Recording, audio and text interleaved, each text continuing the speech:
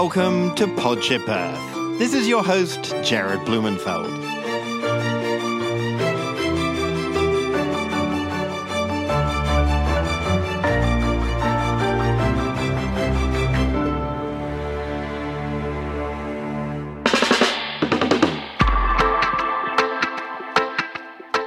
With all that's going on in the world, we need all the friends we can muster.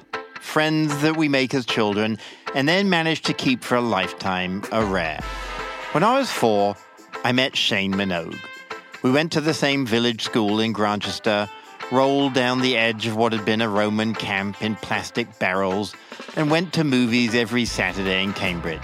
I can still remember us going to see Mel Brooks' History of the World Part 2 and laughing so hard I thought I was going to die. We would climb over my neighbor's wall to steal apples, and we had plans to make a rocket to visit the moon. Shane was part of my family, and he always will be. In college, we lived together on Columbia Road in London's East End and ate the best Indian food imaginable. We bought a lot of records. Shane loves reggae, and I love the blues. And when I moved to Berkeley, Shane was the first to visit. The same was true in Washington, D.C. and Cape Cod. Shane and my brother Rami were my best men at my wedding, and I got to wear a kilt for Shane's wedding to Mary Rose in Edinburgh. And when his daughter Maeve had complications when she was born, I couldn't sleep for weeks, hoping she'd be okay. Luckily, Maeve is perfect. Shane worked like a madman, got his PhD from University College London, and now is a professor and actual cancer scientist at the Institute for Liver and Digestive Health at UCL. I say all this because for me, we'll always just be kids mucking around in Grantchester. I caught up with Shane the last time I was in the UK. We talk about audio equipment, membrane trafficking, religion, the secret of a good Guinness, why Shane was always the hippest kid in school, and how Shane turned me into a vegetarian.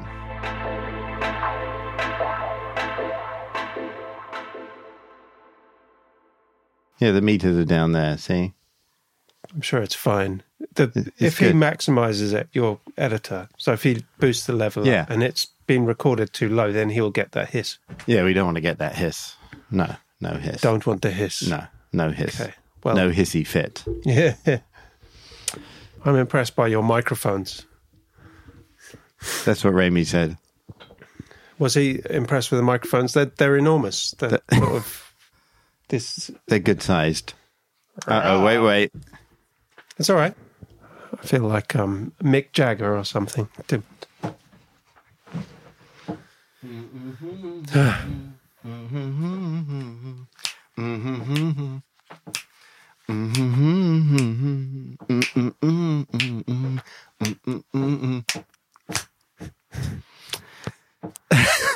I'm here in Finsbury Park, London, with my old best friend, Shane Minogue. Welcome, Shane. Hello. It's a pleasure to be here. And well, this is your house. No, I meant here on the construct that is your show, your podcast show. Thing is that I didn't realize, of course, before I came to Shane's house, is that he's an audiophile. So every single thing that I have, he's like, is that, oh, I have a mic which is slightly older and better than the ones that you have. But so on this shoestring budget, Shane, I'm going to do my best to record your genius. You shouldn't be apologetic about this. Okay. Because, first of all, I'm not really an audiophile. I have an old interest. No longer. It's an area of pleasure that's been cordoned off for me. That's sad. Yes, it is. Why has it been cordoned off? You know, look at all these records. I think these microphones are fantastic. And it's not lost on me that the next person that will be speaking into this will be the father of Boris Johnson.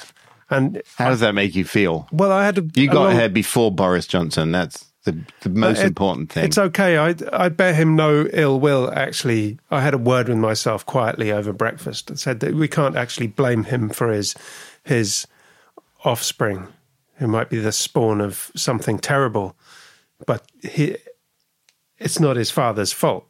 and it's too late to do anything about it. Good points. Good points all round. The options, but your daughter is contraception and things like that. Amazing, and I give you full credit for that. Thank you very much. Don't forget her mother as well, who contributed at least 50% in terms of genetics, but also disproportionately in terms of upbringing and discipline. The thing is that I didn't actually address Shane properly. He is Dr. Shane Minogue. I'm actually professor now, but that's... Oh, wow. That's a big deal. No, what they did is they just took you'd understand because you're American. They changed all the titles to the American version. So you're just a professor now.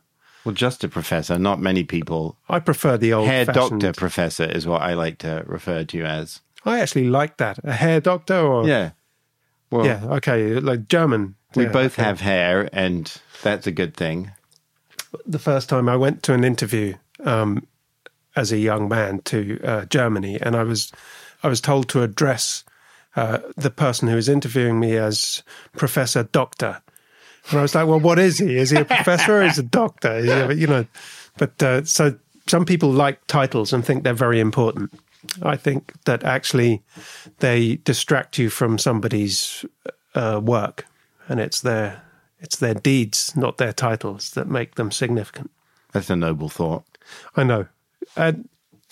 Neither of these things put me in a good light, I have to say. No, they do. Deeds are important. What is exactly that you do?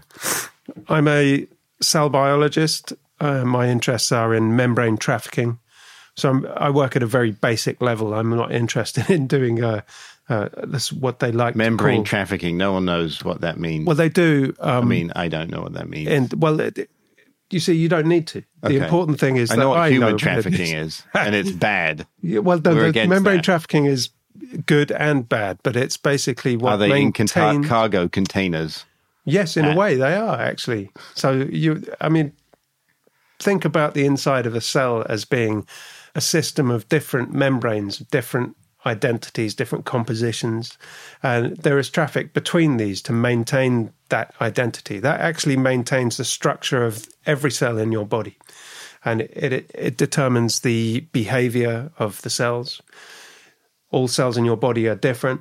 So, for example, a long axon, a neuron in your spinal cord would have to transmit cargoes from the cell body could be several millimeters or even a lot longer away from the business end, the actual connections with muscles or connections with other neurons, that sort of thing.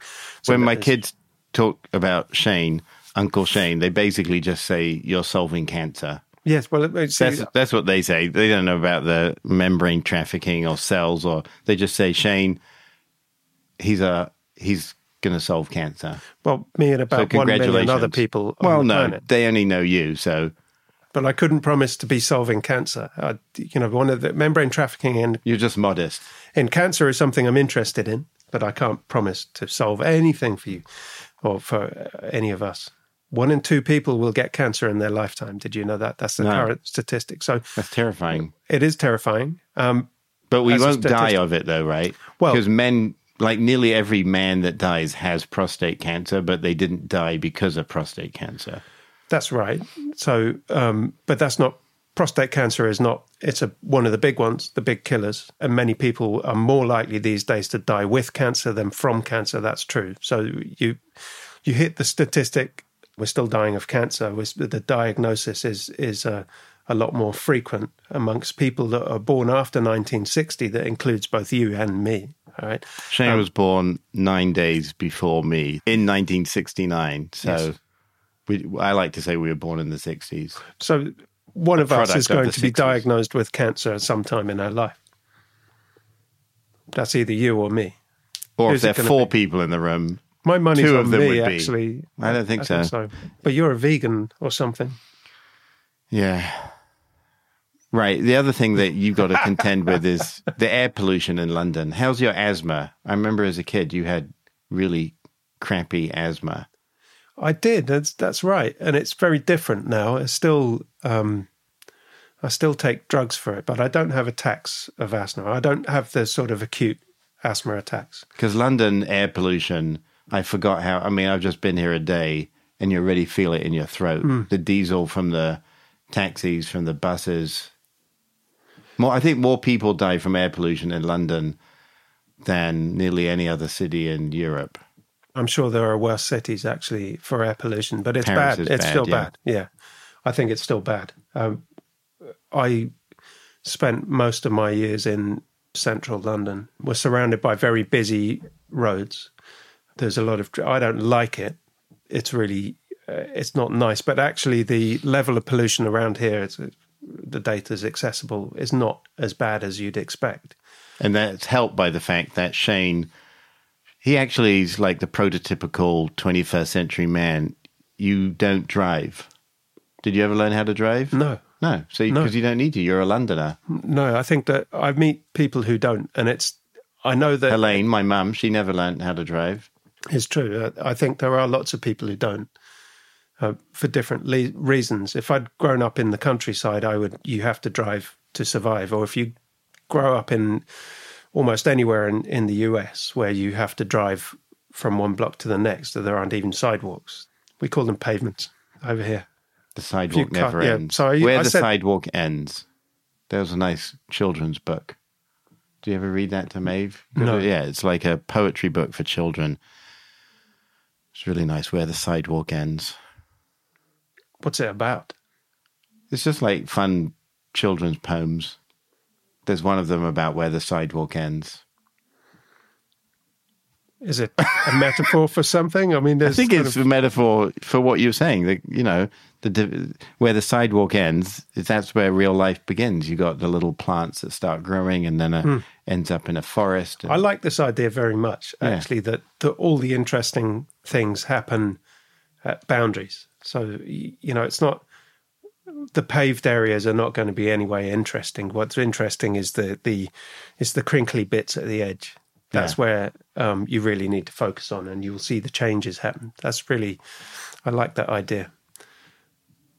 The school that Shane and I went to is now a house in Grantchester, but it was at the edge of the meadows. I remember one of my strongest memories of Shane early on is the school that we went to was actually run by the Church of England. And the big outing was to Grantchester Church. And you'd go right up to the very top, and there was a plank you had to cross across the bell tower. And Mr. Brewster hated me for obvious reasons. I was the only Jewish kid in the class. And did he know that? Probably not. Okay. But he got this really huge fucking Bible, huge Bible, and I'd done something wrong. And he got the Bible, swung it back. I got like a sixth instinct that he was going to hit me. I ducked. He whacked Shane on the back of the head, and he nearly fell into the bell tower. And I remember you ran home, and your mum, who's fantastic, Ethel, was like just absolutely furious with this guy for abusing you. She was often furious with people. Well, for good reason. Yeah, and I value that. I'm grateful for that. Yeah. So, Brewster, this is a really interesting story to me, because if Brewster was actually trying to hit you with the Bible, there's something very symbolic about that. There is. But then he also hit the kid who was Irish. So he tried to hit the Jew, and he hit the Irish Shaggy Dog story.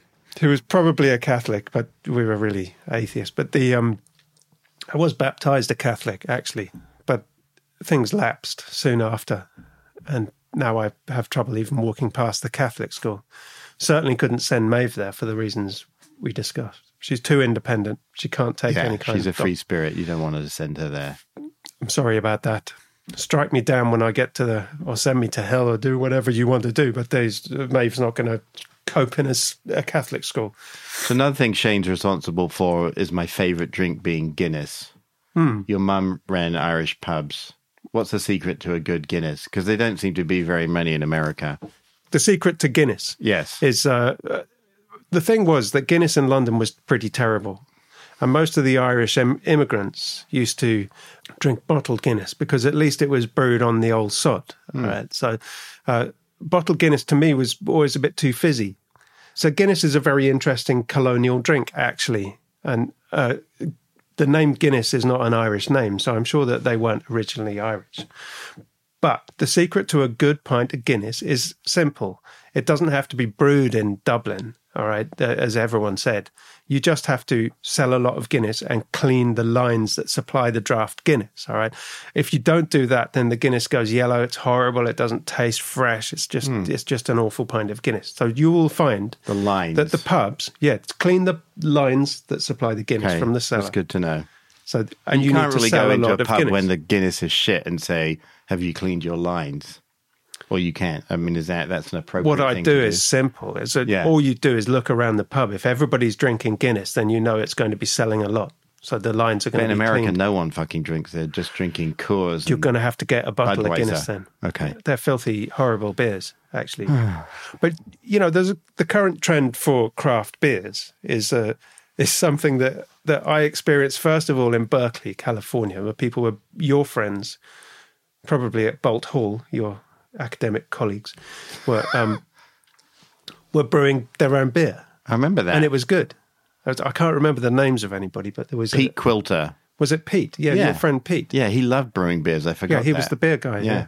And his beer was good. The thing I'm amazed about, Shane, I've been here 2 days, is how much Trump is on the English news. Why is Britain obsessed by this Egypt? Well, I think he's a bit more pernicious than an Egypt, actually. Okay, but I just wanted to say. I think it's deeply worrying. But you're right. Actually, it's an interesting thing. Perhaps this country is using the Trump phenomenon, this debacle of him being elected to a position that is so important for this country and for the whole planet, actually. But they're using that to distract. But I don't think this is some conspiracy. I think this is something we're doing to ourselves. I have to declare my interest slightly now, because the thing is that I have a sort of love-hate relationship with the US. It's a place that I've been to a lot. Many of my friends and colleagues, academic colleagues over the years, I've been really influential, are all American citizens and live there. When I was young, I went to America, and that was the most exciting time in my life. I was about my daughter's age, and I went to New York, and I was just absolutely. I was expecting Spider-Man and Batman to start flying around. I mean, there were sirens. This was Manhattan in the 70s. It was hot. People were very cool. There was it was like Saturday Night Fever. Yeah, it was a crazy place. Yeah, there was a lot of skateboards.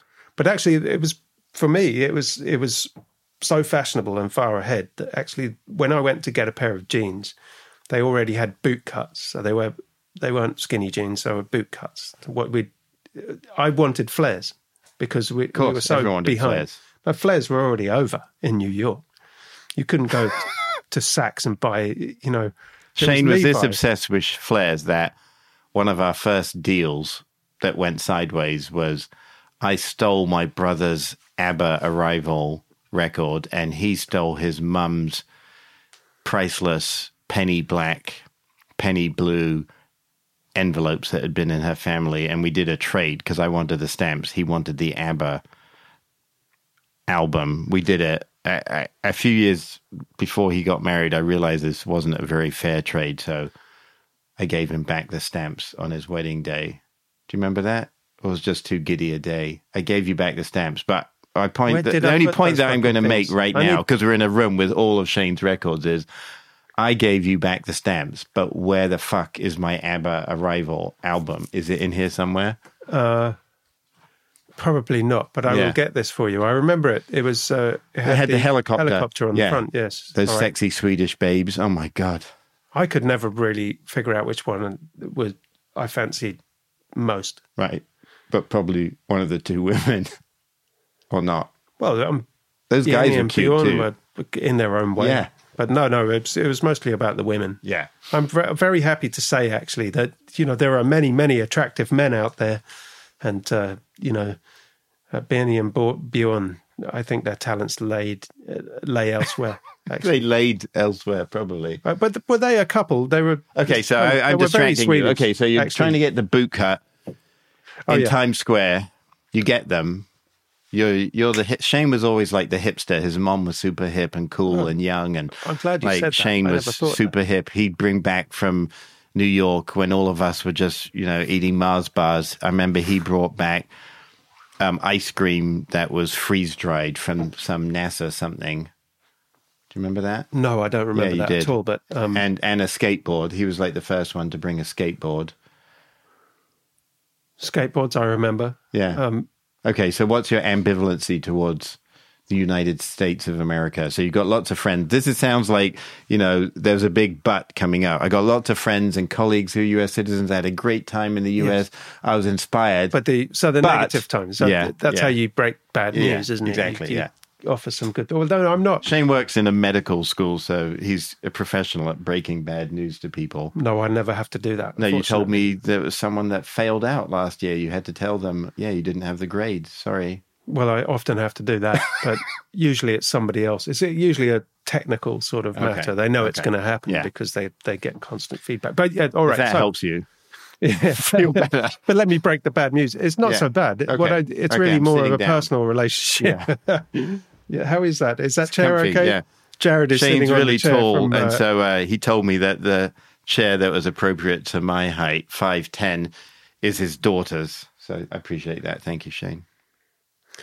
Okay. Okay. Well, that's it suits you. I appreciate it. Okay. So what's the bad news? I'm dying to know. No, it's not. This is much more a personal relationship with the US, and it's the things that infuriate me about America are the things that should be staring it in the face, the divisions among the society that are everywhere, all around. The fact that immigrants are both welcomed and reviled at the same time. It's full of these conflicts, and society is incredibly fragmented. There's still the idea that that there are ghettos. All right, now if you take a city like London, I'm sure there are different areas, socioeconomic differences are stark, but they're not as sudden. If you're traveling in a car or a bicycle across town, the boundaries are not just very sudden. You don't go from penthouses on one block to tents in the street, which we're increasingly seeing in London, actually. And, my worry is that we're becoming more like that in London. Mm. All the good things about London are sort of disappearing. I don't want it to end up more like the US. And I think that this is a global phenomenon. I think it's happening everywhere. It's so expensive, London. Which is ridiculous. I mean, I don't know how anyone lives here. It seems unaffordable. One of the big reasons I wouldn't move back to England readily, other than the weather, is just it's so expensive. You have to question where the money is going, because I don't know the answer to that, actually. But some of it is... You have to. Like the National Health Service is amazing. And I agree. I was suddenly thinking about the other day, because Elon Musk gets so much attention, Clive Sinclair, do you remember the C5? He basically invented the electric car. I mean, he probably didn't invent it, but I was looking it up. He certainly developed it. And so Clive Sinclair was a British inventor. He invented the first handheld calculator.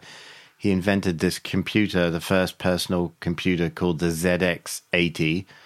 And he invented this car called the C5. He was the first to do it. But unfortunately, it was a piece of junk that got reviled. And well, it wasn't a piece of junk, but it did suffer from... because, I played in them often. Yeah. All right. Now, they were great fun. Okay. But they were, depending on how you see it, they were... So what do they look like, Shane? They look a bit like a slip-on shoe. It's really a tricycle. So it has a front wheel. Imagine a white slipper. It's like with an a front wheel. Plastic. Yes. Well, it was made out of a fairly lightweight but very hard-wearing polypropylene type plastic. And it looked kind of flimsy. But it suffered from very, very bad press. So the press destroyed it. Yeah. And made sure that it didn't really sell. Which I'd forgotten. Which probably hampered electric. I mean, he did a lot for electric vehicles, but at the same time, when people in England thought about electric vehicles, probably until Tesla, they had this image of this absolutely dangerous thing. I think it was really... What year was that? It was like the 80s. Yeah, it was in the 80s. Yeah. It was about 83 or 84, something like that. But it was... I mean, he put an awful lot of his money that he made through the sales of his computers. So he sold a lot of shares in Sinclair Research. He used that to finance this. He had great parties, I remember you and I went to. That's right. No, he had... Clive was an interesting sort of character because he is actually. Yeah. That he was a sort of playboy back in those days, as well as being an inventor and family man, and he had an insane sociopathic son. Which one? Bartow. Well, he wasn't really a sociopath. For us, he was. You remember, like, we went to his birthday party, and he had air rifles, and we had to run around, and he was the only one who knew how to shoot them, and I think most of us got hit by him. By pellets, yes. Yeah. Well, I mean, child's play, but it did hurt. Yes. And Bartow, you're probably completely normal out there now, so I was just referring to the Bartow. I don't know about that. I think... 10 years old. So, I mean, yes, you're right. In that sense, it wasn't normal social behaviour. That's true. But then not many 10-year-olds were given free rein of a gun rack of air rifles. And in England, that was particularly unique. That's true. I think I think that this country has always had a rather healthy sort of relationship with firearms and things. And now they're all banned, of course. You can virtually... And no one dies of getting shot in England. I mean... In comparison to other places. Comparison to the United States. And the US, yeah. I mean, really just compared to the US. The US and guns is a really complex relationship. I hear that deaths through opiates is now outstripping firearms. They certainly contributed to Michael Jackson's death. Prince died of fentanyl overdose, intentional or a non-intentional overdose, and many others. It threatens all Western nations where opiates are available on prescription, because these are prescription drugs. And we know that you can't actually interdict prescription drugs. You can't stop them being produced in factories. I mean, the things like fentanyl are such a potent drug that it can be weaponized. It's 400 micrograms is a dose. It's really a small amount, so less than a milligram, can be fatal to most people unless they have very high tolerances. Yeah. So it's really a dangerous drug.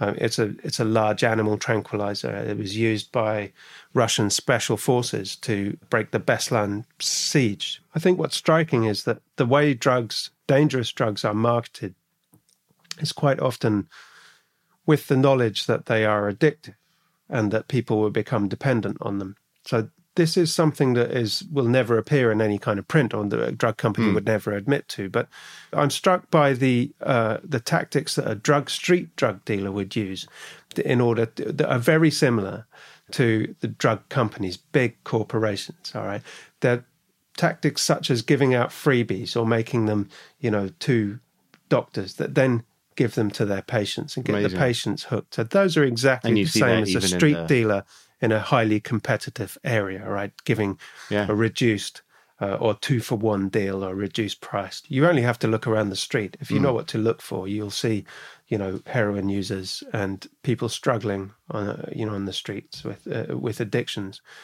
They're less likely to start with over-the-counter opiates in this country, but that could be changing. I mean, if a doctor suddenly realizes that you're dependent on a codeine-type drug, a synthetic or semi-synthetic opiate, then they might cut off your prescription. You won't be offered any kind of rehab, probably. Then you have no choice but to seek, illicit sources of opiates, which means heroin on the street here. It goes back to the question, why are they prescribing it in the first place? Often it's pain. Yeah. But that pain could be treated through physical therapy. It could be, I was reading about this study in Germany that the number one cause of lack of worker productivity in Germany is backache. And they looked at all these different treatments, and the one that worked the best was having a group psychology session. That a lot of the pain in the back came from mental stress and anxiety, had nothing to do with the pain that we think is just purely physical. And yet in the US, no one wants to do that work. They just want to, you got a problem, here's the drug. It's the easy solution. And the insurance companies, it's much cheaper to give a drug out than it is to prescribe physical therapy where you got to go time after time. My invitation to Shane is long-standing. I want to get him back out to San Francisco. The last time he came out was in the 90s. But before that, the reason that I became a vegetarian was that Shane, there's not a lot of good quality, inexpensive meat in the UK at that time. So when he came out, we went to Lake Tahoe and we bought about 5 pounds of steak for the two of us, chicken, then hamburgers, and then unfortunately we also bought some hot dogs, which at the end of this large banquet meat feast, we had the hot dogs, which we had forgotten to cook. So I got meat poisoning. See, I ate 12 of those. I didn't get any kind of meat poisoning. Exactly, because you're made of stronger stuff. We've always known that. You sure about that? I don't know. I think that must be the reason. But when people ask, Jared, why are you vegetarian? I just give a one-word answer, Shane. So you've got a lot to be proud of. So if I do live healthier, it's also because of Shane. So I appreciate it. Thank you. And I'm it's a pleasure. And you saw me last night eating a salad. Yeah, I was impressed. A very large salad. I had no meat yesterday at all. This is what you do. And Shane's, you tell us about you went off caffeine, alcohol. That's right. Weed. What else? Oh, no, I haven't smoked any kind of, I haven't smoked anything. So you're like going completely the opposite direction of the United States where people are moving. 20 years, that's a long time. Oh, yeah, it's been forever. Giving up coffee has been very, very difficult. Not because I experience any kind of withdrawal. It's just that I miss it so much. I really like the taste. Yeah. Shane, I got to go and meet up with Boris Johnson's dad, Stanley. So I'll speak to you soon. See you soon. Okay, bye. Bye.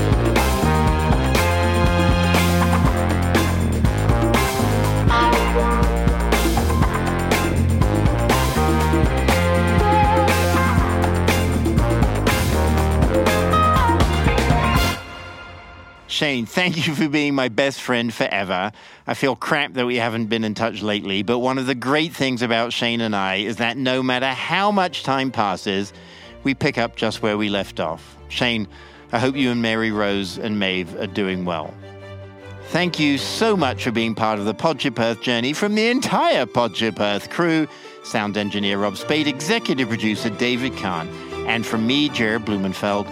Please take care of yourself and maybe give your best friend a call right now.